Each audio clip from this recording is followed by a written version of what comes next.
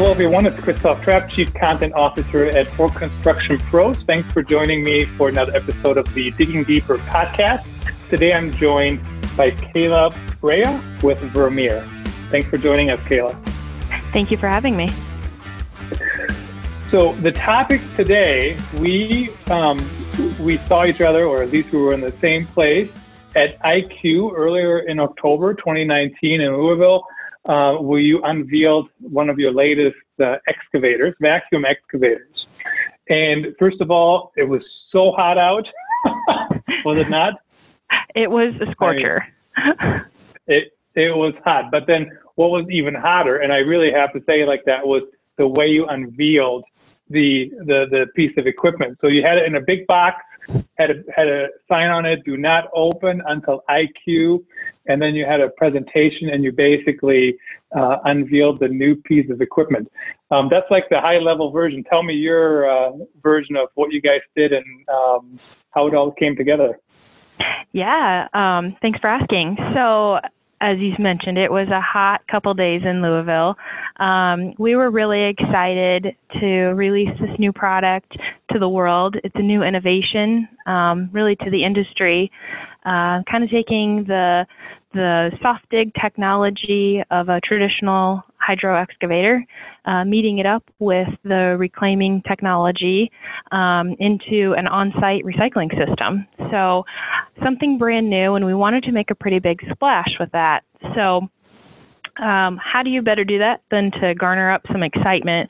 So really leading up to the show, we put out quite a bit of different media, posts, all different things to drive traffic to our booth. And then at 10 a.m. on October 1st at the IQ show, we decided it was time to unveil. And really, we kind of had this whole theme of can't be contained behind our product because for a few reasons.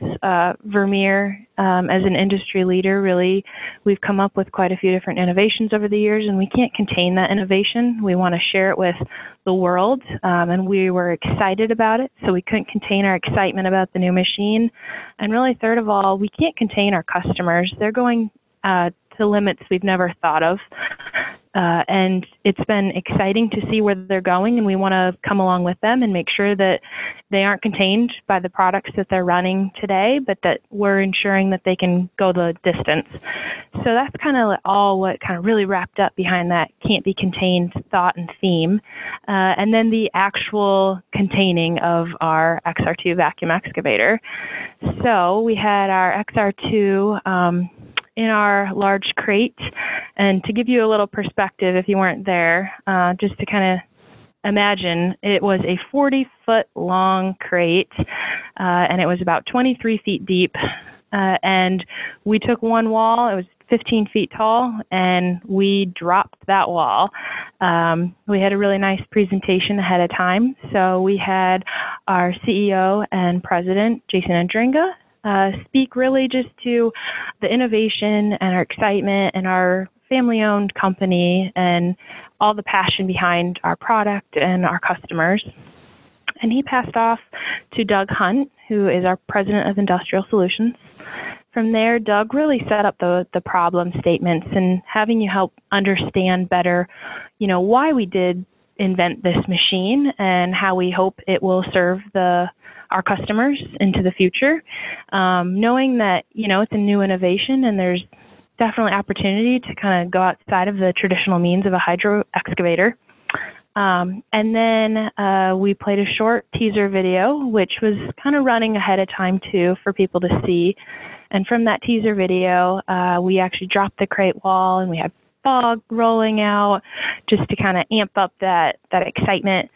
And then from there, after the crowd kind of quieted down, we had Lee Schroeder, our sales manager, do a nice overview and explained what the actual machine highlights were. So he hit on the top features and really did a product walk around.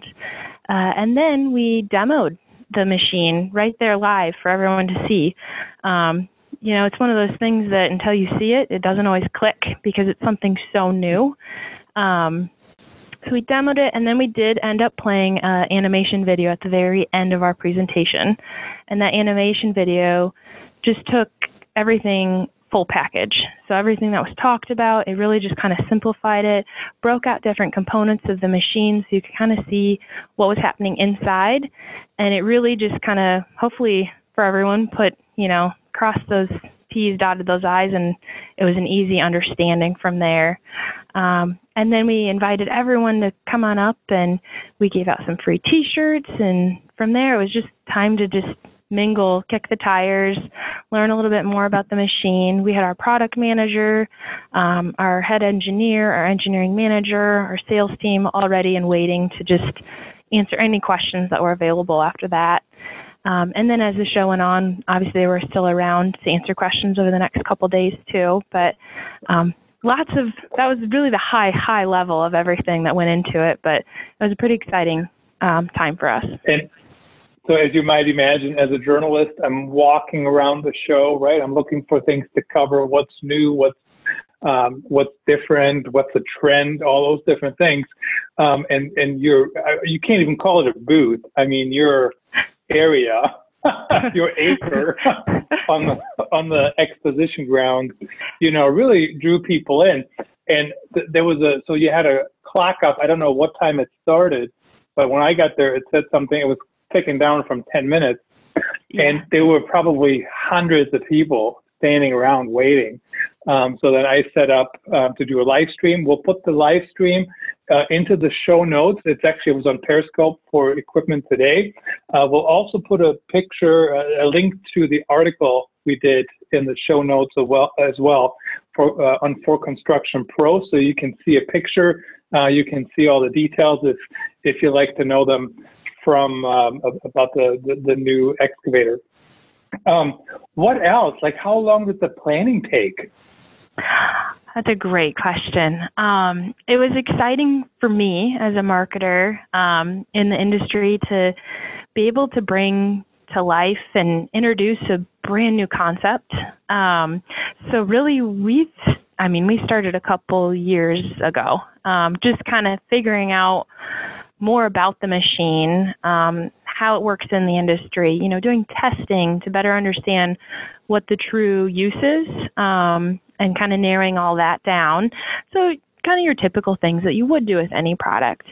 It really started hitting a lot harder, probably about a year out from the show is when we decided that, this is when we need to start getting that idea of how do we unveil it and how do you keep it a secret to do such a fun unveil. So it was a great collaboration among our product manager, engineering, our commercialization team, and then the marketing team, as well as we work with an agency in Des Moines, and just all of us getting together in a room and kind of thinking through what is that? What is the cool, different, this product, something new to the industry? Doing a sheet over a product is always a great way to unveil, but what's something different that will capture the audience? So I'd say like a year out is when we started talking through that. And then, crunch time about 6 months out, 3 months out, is when you really hone in on the large crate. What are all the assets that go along with it? How do you start promoting it? And so on and so forth. So, yeah, I could probably talk in so much more detail, but you tell me exactly what you want to hear. So creativity does take time, right? Implementation. Oh, yes, definitely. And it's funny because, you got to think, how hard is it just to put it in a box and drop a wall? But there's so many intricacies that go into it, from making sure the box is structurally sound, to keeping your audience at a safe distance, to getting the people there in the first place. So it was kind of a fun challenge beyond just your typical marketing. And how does it all come together? Like, was everything created in Pella, Iowa, and then shipped there, or how did you pull that off? Yeah.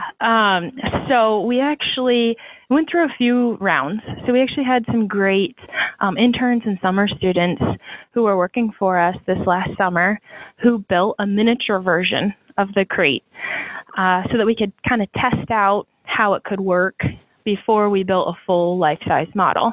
So we actually built that, did a few trial runs, tests, kind of talk through what the ins and outs are, what we wanted to maybe eliminate because of visibility concerns, or we wanted to add, to make sure it was structurally sound. And then from there, once we felt pretty good about that, there's quite a few different hand drawings before. With our agency, we had a particular person there who was kind of designing it out. They handed off those designs. Our interns built it. And from that point, that's when we were like, okay, we feel good. I think we've figured out the main things we need to do. Let's build the full-size model. So we actually had a gentleman who's done some contract work for us in the past, doing some of our different displays. He built the crate in a friend's shed, like a big Morton building, just outside of Des Moines, Iowa, in a smaller town outside of town. Built the full life-size model, and then we all who were involved with the process actually went and we did a test drop to make sure that everything still worked and looked good. And then the poor guy had to tear that thing down but get it all ready, and we shipped it to Louisville from there. So he actually built the whole thing and then had to take it down. And then, we shipped it on down to the show a couple months later, and then that same gentleman, as well as our some of our commercialization staff who was helping build up our booth, all constructed it again in the booth. So, we went a few different rounds. It went up and down a couple times, but all to make sure that the show went off without a hitch. So the show, I think the unveiling was on a Tuesday, right? Yep. What day did you guys start setting up the booth? Yeah, we actually started setting up our IQ booth the Monday before the show, so just over a week prior to the show opening day. Yeah. So now afterwards, is it available yet or not quite? The machine will be available mid-2020. We're still, working through some of the final pieces of it, and then we'll have it available for production then. So you haven't noticed any sales or people asking for it? Have you noticed anything like that since you unveiled it? Yeah, we've had really great conversations with people, especially at the show. A lot of good outreach since we've unveiled it at the show. So we're feeling pretty positive about where things are going, and it's exciting to see what kind of work it could potentially do. Fantastic. Great overview, Kayla. I appreciate it. I'm sure all the listeners appreciate it as well, to learn new ways on how to be creative and how to share your products in a different way.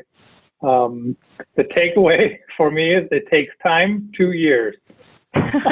Yes, it takes time, a lot of dedication and hard work, and a great group of people who are willing to make your dreams a reality. So thank you very much for having me.